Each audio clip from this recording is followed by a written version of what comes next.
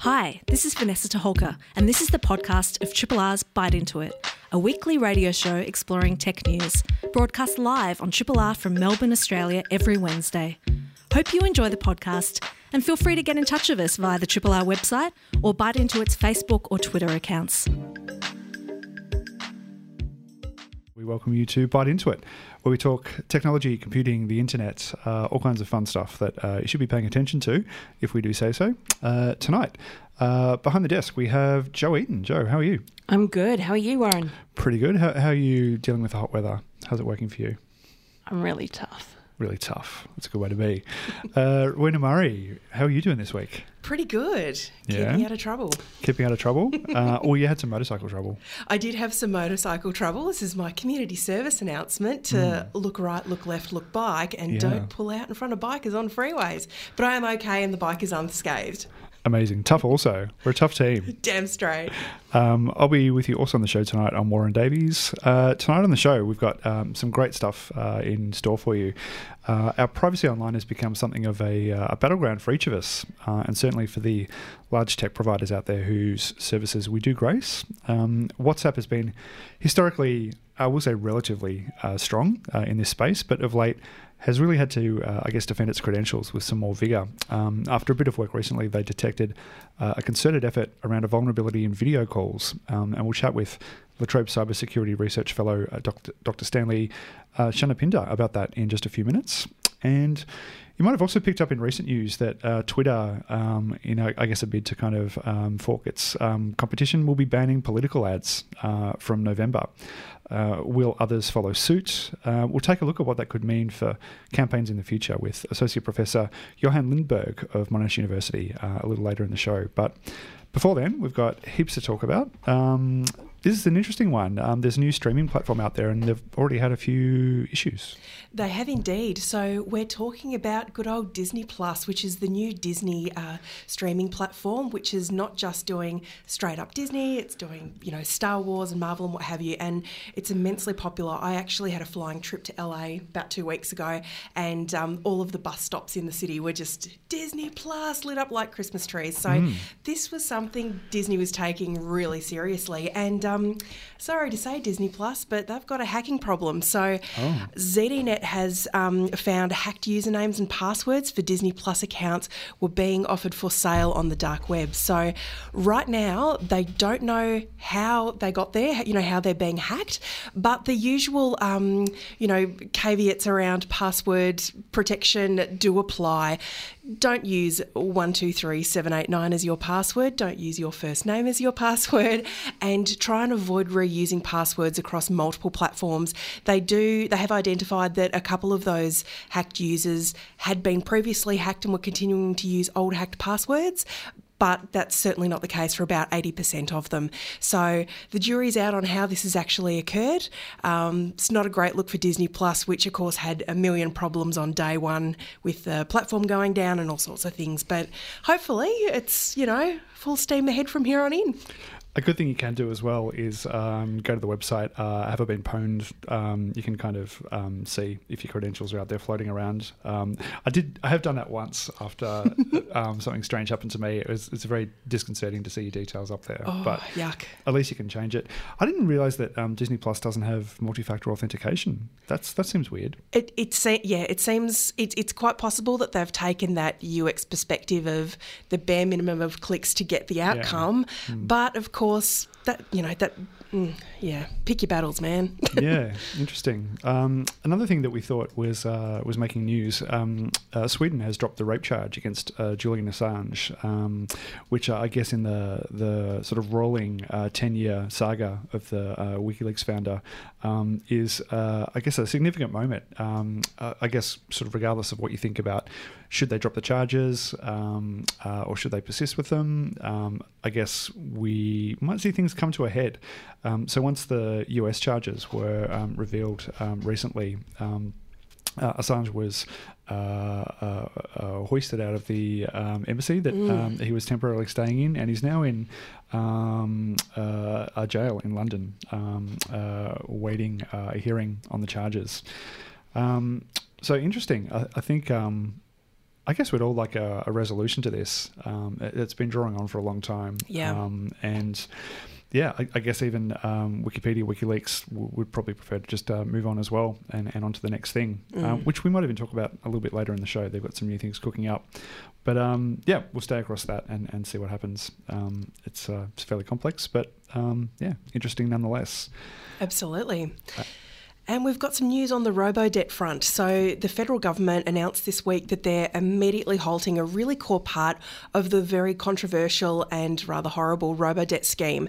And basically, they've made an announcement. At the core of it is they've made the decision to require additional proof when using income averaging to identify overpayments. And these overpayments, it's really well documented that the whole robo-debt scheme has been catastrophic for people that have fallen victim to it. The whole thing is an absolute mess, but the main error does appear to be coming from they're essentially guessing and then they're going after our most vulnerable citizens. So it's very good news that they're halting that part, and we've really got to shout out to some of the activists, especially like Asher Wolf, who have kept the pressure on. They have continued to document, they've continued to highlight, and they've continued to be mouthpieces to provide proof that this is a problem, this is a completely flawed system, and this has needed to happen. So, shout out to Asher and the other activists that have really kept the pressure on.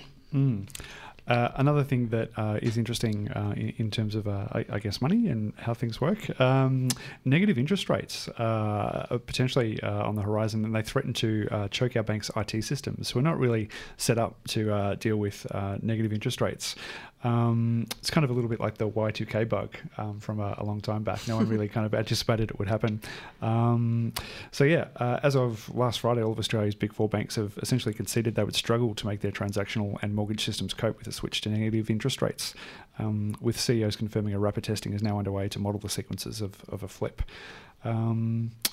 Yeah, so interesting. We'll have to keep an eye on that one. It's not the sort of thing that you can solve quickly as well. So hopefully they get a bit of help from the RBA to kind of give them the kind of month or so they need just to model that and figure out how to deal with it.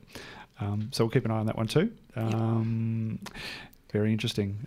What's going on at Sun Microsystems? You've picked up on an interesting thread of design. Yeah, absolutely. So if anyone wants to go and look this up, I've tweeted this thread and tagged Byte into it, so you guys should be able to find it pretty easily. But essentially, a developer has written an absolute doozy of a thread talking about product design at Sun Microsystems back in the day. And this was all from around 15 years ago, and how Sun Microsystems went off and developed a really quite magical platform using, components called, Sunblade and Sunray and what have you. And this was essentially highly portable cloud-based computing, that just needed a swipey card to, bring interfaces back. And the thing that triggered this particular thread was Google's Stadia Games platform seems to be suffering from some of the same issues. Sun Microsystems obviously went down the tubes about 15 years ago because essentially they were building platforms that they just thought would be good, not looking at the user. And, there's a lot of, chatter online that Google's Stadia Games platform is truly not stacking up. They tried to build something because they could, not because it's actually going to add value to anyone. So one of the tweets that's been folded into this thread is actually someone comparing Red Dead Redemption on Google Stadia with another platform, and the quality's appalling. It looks dreadful. It's just a whole mess. So it's just a really time reminder for tech companies to always keep that user in mind. And if you're not doing something new, if you're not doing something impactful, if you're not doing something beneficial, don't just make it for the bottom line. This idea of there would be no desktops, we'd all be plugged into a supercomputer is really interesting. And they had it and it was working. Yes. They had Sunblades and Sunrays, and you had like a little card with a SIM which carried around your software, or sort of where you're up to at the time, almost like a browser session, and you just like drop the card in and there it was. Yeah, it actually looked really, really cool. But, the world's moved on, absolutely, yeah. People like having their stuff, don't they? They do, yeah. Interesting. Speaking about some things that we can't have, what can't we have anymore, Jo? Well, in response to the Centres for Disease Control in the States reporting that 42 people have died due to vaping product use, and in 49 states, thousands more people have had lung injuries. So Apple have made a somewhat controversial decision to remove all 181 vaping-related apps from the App Store. So that even includes those that are information-based about vaping and even vaping-related games. So, yeah, I guess they're just trying to... Clean up the store. Yeah, as they do. Just taking the ciggies off the shelves and put them somewhere else. Well, not ciggies, but yeah, interesting. I think it's hard to kind of be categorical about the science, but there's not a lot positive being said about vaping and its relationship to cigarettes, and is it better for you or whatnot. Well, it's not the first time that Apple have banned app categories. They've done things like ban things around marijuana and gun violence and things like that in the past. And definitely sex tech as well. Sex tech has definitely taken a hit in the good old Apple and Google stores as well. So many devices are now app enabled, and sometimes you just can't get them short of downloading them straight from the website. So it is very interesting that I can completely understand when genuinely detrimental or illegal activity facilitating apps, by all means Apple should be looking at it, but there's also the entire free speech thing. Should a tech company be making moral decisions about what is legal and okay what was for the adults to name, do? Ro, of that amazing company that was doing some activism around censorship? Oh, Unbound. They're amazing. Yeah, they do some absolutely fantastic Check stuff. them out. Yep, I'll absolutely put my hand up. Polly and the crew from Unbound, they stand up and make a lot of some quite terrible stuff in that space transparent, because there's PayPal is continuing to wind back, payment acceptance, or just they're shutting down economies. It's unreal. Yeah. This is a podcast from Triple R, an independent media organisation in Melbourne, Australia. Triple R is listener-supported radio and receives no direct government funding. If you would like to financially support Triple R by donating or becoming a subscriber, hit up the Triple R website to find out how. Hey, we are having a bit of a conversation tonight about social media platforms and how they're serving us, how they're changing our experience of conversations and how we share information online. And one that a lot of us do use is WhatsApp.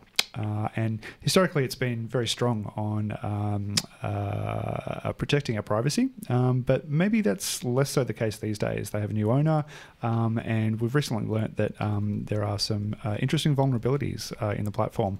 We're now joined on air by La Trobe Cybersecurity Research Fellow, Dr. Stanley Shanapinda. Stanley, thanks for joining us on the show tonight. Hi, it's a pleasure. It's good to be here with you guys. Are you a WhatsApp user yourself, or did you kind of have a bit of a laugh up your sleeve when you found out about this and went, phew, thank God it wasn't me? Well, unfortunately, I'm one of the users, so I've got to get the experience to know what's going on. But sometimes I wish that I didn't have to use it. And what's actually been discovered here? What's the problem that WhatsApp have encountered? So the biggest problem there have been a few, and in the last 2 weeks another vulnerability was disclosed. But I think for the big one that's made headlines around the world was in April and May this year, when what they call a command injection vulnerability was found in WhatsApp that they didn't patch and then quickly rushed to do it. And that allowed hackers to take control of the cameras and the calling functions of the phone. And is that something that WhatsApp would regularly encounter? Was this an everyday occurrence for them, or? Look, they have a good product, but they need to do rigorous testing all the time. I think all web applications have to do that.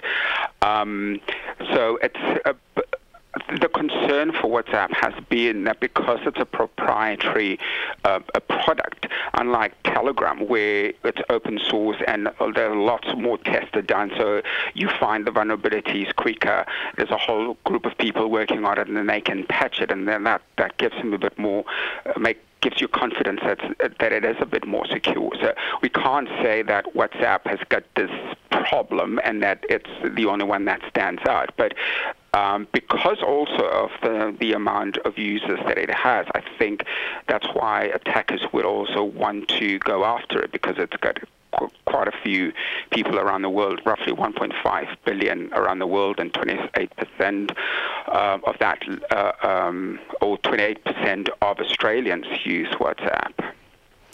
Right, and it wasn't as simple as that. There was there's a political element to this as well. Could you explain sort of who was behind the attack? Yeah, the big political thing is the attacks that have been launched, that the spyware that was distributed via WhatsApp was particularly targeting human rights lawyers, was targeting journalists, was targeting lawyers, was targeting politicians. And these people were people that were being targeted in countries like India, countries like Saudi Arabia, countries like Mexico, for example. And the company that's selling this product, and this product is called Pegasus, the spyware is called Pegasus, is the NSO Group, which was funded through California-based equity firms back in the day that relinquished the shareholding, and now it's a European company that's behind it. And NSO Group, along with its majority shareholders, which is Q Cyber Technologies, are the ones that develops it and sells it to governments. And so it allows governments to be able to carry out this process of gathering information. Now, what they say is that they're selling this product, and it's a lawful product, and it's used to fight crime and to fight terrorism. But what has come out lately through the research that's been done by Amnesty International, that it's ordinary citizens that are also being targeted, and it's not just restricted to, collecting information and evidence and hunting down terrorists, for example. And that's really what the problem is. Yeah. Oh, sorry, Warren. WhatsApp has also actually full-on gone lawsuit on it. So on the 30th of October, they announced that they've actually filed a complaint in a US federal court directly against the NSO Group and holding them accountable. Is it common for, big tech organisations to go after other big tech organisations like this? This is unprecedented, and the step that WhatsApp took, like when I saw the lawsuit being filed on the 29th of October, and that was in the Northern District Court in California, where it's Silicon Valley, all the tech companies are based there. I say this is huge, because you would have hardly seen any tech company going against another one.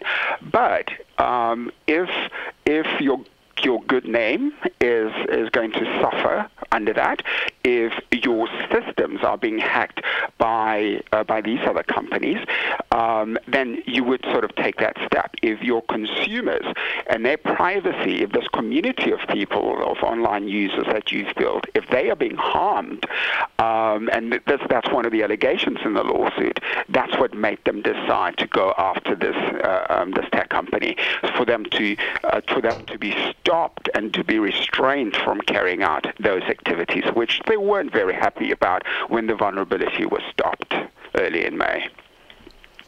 Yep. Late May. Yeah, for sure. One of the things that, WhatsApp has said in their statement announcing this lawsuit is that this was...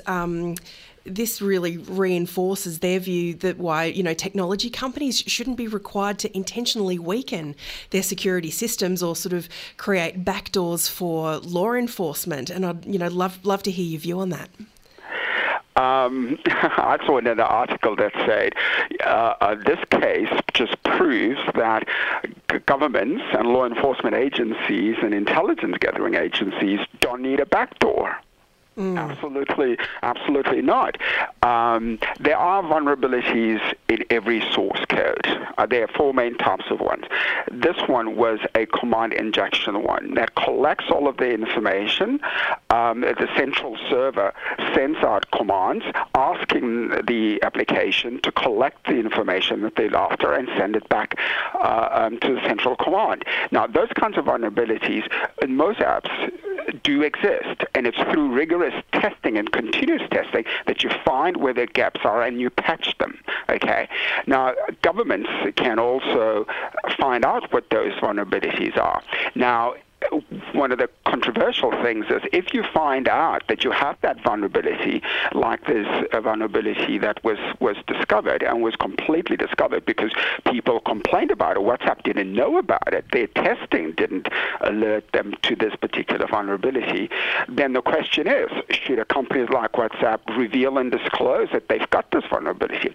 We know that the guidelines that were issued earlier this week that's being proposed here in Australia, for example, say you should inform the authorities about vulnerabilities that you, for example, find that you know, so that they can be patched. As one of the ways of blocking all of that. But the problem is the dilemma that it creates for companies about should we patch it, should we not? If we patch it, does that violate the law? Are we preventing it, or should we leave it so that government can exploit this through their means? In a country that's democratic and where laws are being followed, that's an easier question to answer. There are court orders, there are warrants that would address that kind of thing. But in countries such as Saudi Arabia or India, where this thing has also blown out, the big question is, what do you do in that case if you're a tech firm? Absolutely, and it's a really interesting case because, which is obviously something that we're seeing completely globally, is these huge mega platforms, whether they are WhatsApp or Signal or Facebook or Twitter or just about anything, Google Apps. They are truly global companies that are being used by absolutely everyone across the board, and every single country, every single state, even in some instances, has a different set of laws, and so much of what these tech companies are doing is sitting outside these laws. It just hasn't been tested in a court of law in those individual cases yet. So it really is throwing up some interesting conundrums. It absolutely is. I mean, what makes the problem worse is that we don't have an international convention or treaty that unites the world in giving it a single standard that all tech companies can say this is a standard that all countries have agreed to in this treaty or in this convention, and that's what we apply. I mean, we had a little workshop with my colleagues yesterday, and that was exactly one of the issues that came out that was so controversial in our discussion was about, you make sure that you comply with the laws of that country, and you must make sure that you develop a mechanism that ensures that you comply with the law. But the counter-argument to that is, how legitimate is that particular law? So we can say, yes, if it meets international conventions on human rights, for example. Some countries may not have signed up to those human rights conventions. Some countries have a subjective interpretation of what human rights are. Or in some countries, particular forms of discrimination, for example, being homosexual is unlawful. And so if you have an educational talk on WhatsApp about that, is that something that must be blocked? Is that something where WhatsApp must allow the spying of those individuals because in a country like Uganda that's unlawful, for example? It's one that calls for countries of the world to take leadership, the global leaders to take some form of action about what the standards are that will apply across the board globally in all countries, and tech companies, leaving that to tech companies to sort. We as academics try and propose how that must be done, and that's what this project was about that we were discussing, and we can't even agree. Interesting. It's a brave new world out there where these things that affect so many people. Did you say 1.6 billion users, 1.8 billion users around the world? 1.5. 1.5. And governments are literally at a loss as to what they can do about it, and it all happens so quickly. Do you have an intuition as to how the legal action might unfold, or it's too early to tell? The response from the NSO group, to be fair, has been denying that they don't aid and abet governments to spy. That's one of WhatsApp's particular allegation, which is one of the other factors that makes this case so huge. It's not just going after I wouldn't call them a fellow tech firm, because I don't think WhatsApp wants to be associated with Q Cyber Technologies, but the allegation that they actually aided and abetted a government to spy on citizens that are defending human rights, and then there were over 100, people that they've identified that were just ordinary citizens, lawyers, defending cases of people that have, where governments are finding that and they may not be very happy about that, or defending human rights, or people protesting particular situations in a country. And that's the people that they are going after. In terms of how this case may work itself out, the allegation is that they trespassed, they violated the terms of service because they had to download the app and use it themselves, and so they violated those terms, and they should cease and not, hijack the system to spread the malware. I think there's a high likelihood that the court will come back and say, yes, you violated the terms of service, you should be kicked off this platform, and you should never do this ever again. Well, we'll ask that you keep an eye on that and report back to us. Perhaps if you find something out, don't message us. Maybe just get it down on paper, or just stop by the studio and let us know. I'm keeping a close eye on this one. Thanks very much. It is 7:32. You're listening to Bite Into It on Triple R. We're going to pay a few bills and play a track after that. You're listening to a Triple R podcast. Discover more podcasts from Triple R exploring science, technology, food, books, social issues, politics, and more. To listen, hit up the Triple R website or your favourite podcast platform. We're now going to have a bit of a chat about political advertising. I don't think there's an election in Australia for a little while, but never a bad time to talk about this topic. We're now joined in studio by Associate Professor Johan Lindberg of Monash University. Johan is the Director of Monash University's Masters in Journalism program. He teaches journalism, law and ethics, and investigative reporting, with a particular interest in freedom of information and access to information and media accountability. Johan, thanks for coming by. You're welcome. Thanks for having me. Were you surprised when Twitter announced that they were looking to end political advertising? It was pretty sudden, to be honest. I think they maximised the impact by the way it was announced. It was pretty clear that momentum was building so strongly that something had to happen, and Twitter being the smaller one, it's probably easier for them to go first, I would have thought, even though they did go global straight away. But that's the nature of these platforms, and we may come to the platform thing a bit later, but whenever they make a call, it's got huge impact because it's global, and that's where this differs from what we've seen in earlier media history. So a bit of a surprise, but something had to happen, I think. Was it a big sacrifice for them? Well, so I looked at numbers a bit, and so when you look at numbers, you can see that when it comes to Twitter, they get 0.1% of their income from political ads, so it's very small. And then you look at Facebook, they get 0.5% of their income from political ads. Mind you, 0.5% of Facebook's income is significant. And then you look at Google and their parent company Alphabet.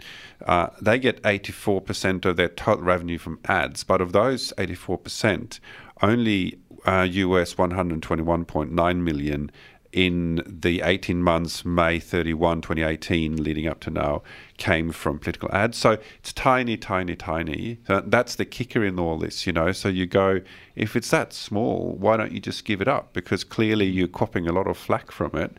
So that's a question that hasn't been asked yet of none of these, I think. Yeah. Where has the pressure come to consider even getting rid of this? Like up until this point, political advertising is kind of a necessary evil, and it's it spikes around campaign times, and for argument's sake, it gives you some chance to understand what's going on and what people have to say and what their platforms are. Why has that changed in recent times? Well, the watershed moment was Cambridge Analytica, of course, when both in terms of, we didn't see their role clearly in the Brexit referendum. We saw it much more clearly in the 2016 US campaign. Actually, afterwards, we didn't see it during the time. And we only saw it thanks to this one major whistleblower from inside Analytica that came forward and spoke to Carol Caldwell, the journalist for the Observer and Guardian, who broke this, only thanks to the whistleblower. And I think the sort of deal here was that most of us that use social media, and there's a lot of us, know that we gave our collateral is our data. We know that. We've always known that. There's no such thing as a free lunch. So you give up something. And those really long agreements that you never really read, and you tick the box at the end and all that sort of stuff. And we knew there was sort of an okay feeling around, well, you get my data, you have your ad feed, and I can have ad blockers, I can, do all that. That was sort of seen as okay. But and if you read those agreements, they can use your data pretty much whichever way they want. But there was never a real agreement on using it for political purposes. And that micro-targeting that Analytica did, that really irked a lot of people, including myself. So I have done one post on Facebook since Analytica where I said hello at Mark Zuckerberg and Facebook. Not that they read what I write, but I said, have you noted lately that I haven't posted, and this is the reason. And until you clean up your act, I'm not going to, I can't delete it for professional and research purposes, but I won't be an active participant. And Facebook keeps sending me these memories like a forlorn lover, like almost stalking me, and that doesn't work. So I think that watershed moment with Analytica really shifted things quite significantly. And political ads, to be perfectly honest, have gone worse and worse in the last decade or so. There used to be some sort of information in them, but they've become mainly attack ads, and I wonder what purpose they really fill in terms of making our vote more informed. I mean, we have ad blackouts partly in this country, but I think we need to question the role for political ads in general rather than just on the platforms. Well, particularly if electoral advertising regulators are going to be so lax. There was a recent case in New South Wales where there were completely false political posters done up in the Australian Electoral Commission colours and branded to look like AEC endorsed, here's how to vote, and they were completely fake news. And that's gone to a hearing, and it's like, yep, you completely broke the law. Just don't do it again next time. Yeah. There's no penalties for, parties, candidates to be truthful. So there's no real incentive, it seems. We have a very long way to come in this country because this is partly connected to our poor disclosure regulation for political donations, as well. And we have a long, long way to come until we've cleaned that up. But to go back to the platforms, one thing that really astounds me about Google is their enormous capacity to fly under the radar. So they, as I said before, they earn a lot of money on political ads too, even though in the scheme of things it's little. But there was a recent example in the US where there were really false ads about, and I hesitate to use the word fake news because I think it's mis and disinformation, and that's been around for hundreds of years, to be honest. It's just that it's like the Emperor's new clothes, really, But there was this ad claiming that the Bidens were doing horrible things, and it was completely wrong. There was not a single fact in that ad. Facebook ran that and got a lot of flack for it, said, no, we won't take it down. That's when, Zuckerberg famously got the question in the last train wreck hearing in Congress when he got the question, if you find that an ad is wrong, will you take it down? And he said, no, No, not really. It's a really weird answer. Google ran the same ad and was not criticised for it at all. So again, they fly under the radar. It's like they push Facebook in front of them, let them take all the flack and then do the bad stuff and just fly, leisurely. I don't know how they do it, actually. I don't think Google's ever claimed that they had our best interests at heart. They're clearly a commercial platform, whereas Facebook has tried to present this kind of, we're changing the world with you and we're all going to sort of flock together and, create this brave new world. They've kind of, I don't know, maybe we hold them to a higher standard because of that, or we even want to see them fail a little bit, perhaps. But what about do no evil? Even though Google has now dropped that, but the whole do no evil, they certainly started out as a force for good, and we're not like the other corporates. And yes, we make a profit, but we're different. That now seems to be completely gone, and I actually think I'm a bit irritated that Google is not held to the same standards, because they should be. They really should be held to the same accountability standards as Facebook is. And it's good now that we're seeing real pressure on Facebook around the world, including the European Union, where they're really trying to do stuff. And certainly, I think what to do with the social media oligopolies in the next US race in 2020 is going to be pretty huge. I think it's going to be interesting to see where that goes. So I want to explore a kind of the opposite side of the coin here, that maybe this is a bad thing, and maybe banning political advertising disadvantages new candidates, new ideas, candidates with smaller budgets, perhaps. One of the reasons historically, including Obama, who was, I guess, an underdog at the time, it benefited them so well is because digital ads are a lot cheaper. It's kind of a scrappy kind of place to get started. And then once you establish yourself or have deeper budgets, you can do, TV advertising or radio or billboards or what have you. Why? How do we feel smaller candidates, single issue parties, some of the ones that don't necessarily have the budgets, are going to get their name out there?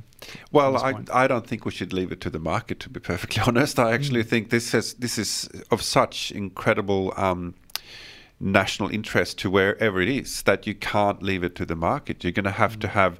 There are plenty of examples out there, and we have a tendency in Australia to wanting to reinvent the wheel over and over, where you can look at other systems that work and adapt them. So my solution to that would be that you have, when you get to a certain number of, and it doesn't have to be very high, but you get to a certain number of registered members or reach, whatever, you get some sort of basic government. I mean, we have that here in Australia. We do have a version of that. So I don't think you should ban political advertising, but I actually think that the solution is that you need to call out specifically, because the main impact, let's be real about this, the main impact comes via the social media platforms now. I mean, it used to be commercial TV, free-to-air used to be huge.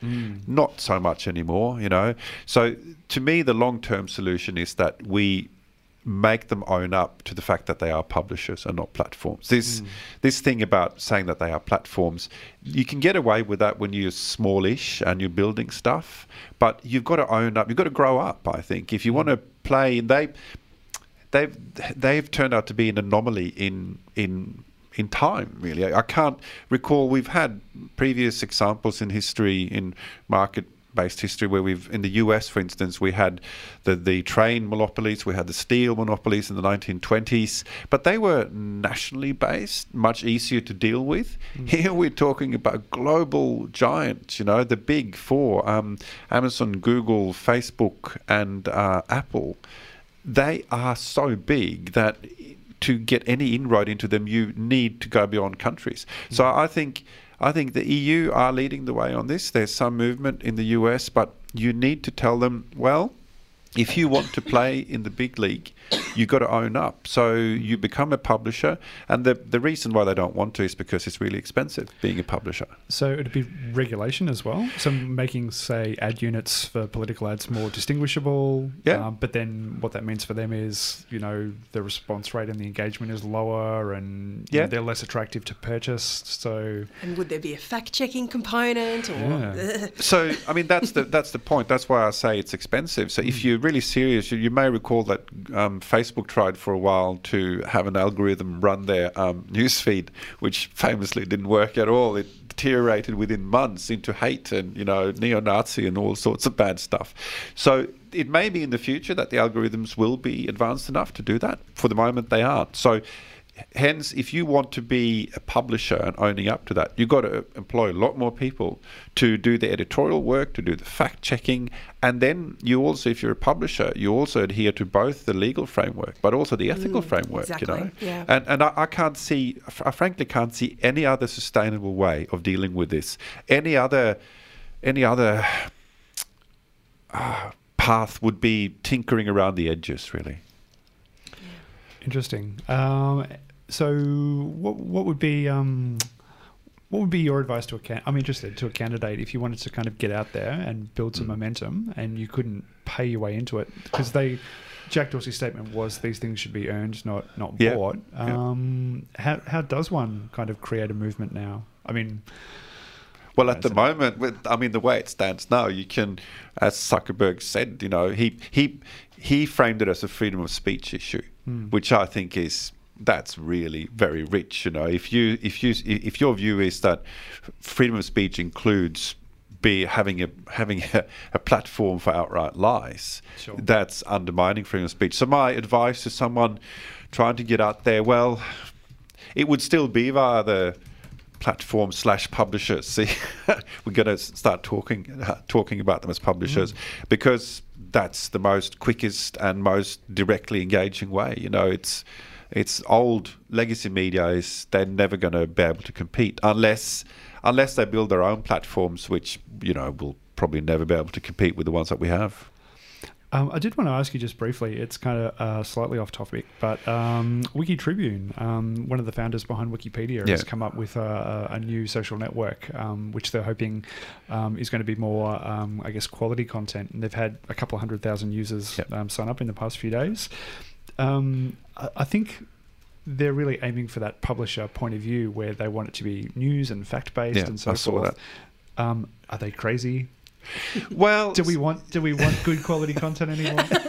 Well, see, if you give up if you don't try, then you've given up. Then you just say, well, I'm just going to roll over and not care anymore. It's a bit like there was this quite remarkable piece that Catherine Murphy wrote for Guardian Australia in the last weekend, I think, where she said, we had a climate election in May, and the climate lost. So because the climate lost, you then just roll over and give up. The same thing here with the platforms. If you don't like what the current ones are doing, you're going to have to try. So I think that's a great thing. And there are ways that us users can do stuff. So I've stopped using Google for my searches. I use DuckDuckGo, and I'm going to keep doing that until I'm okay with what Google is doing again. I won't actively post on Facebook until they have earned my trust, because they've completely lost my trust. So I think as a user, you've got to walk the talk. If you complain, then you've got to walk the talk. Don't say I'm going to Google it. Say I'm going to search it up. Instead, it's so hard to break patterns, though. Of course. Johan, it's a fascinating point in time, and I think it's a scary point in time.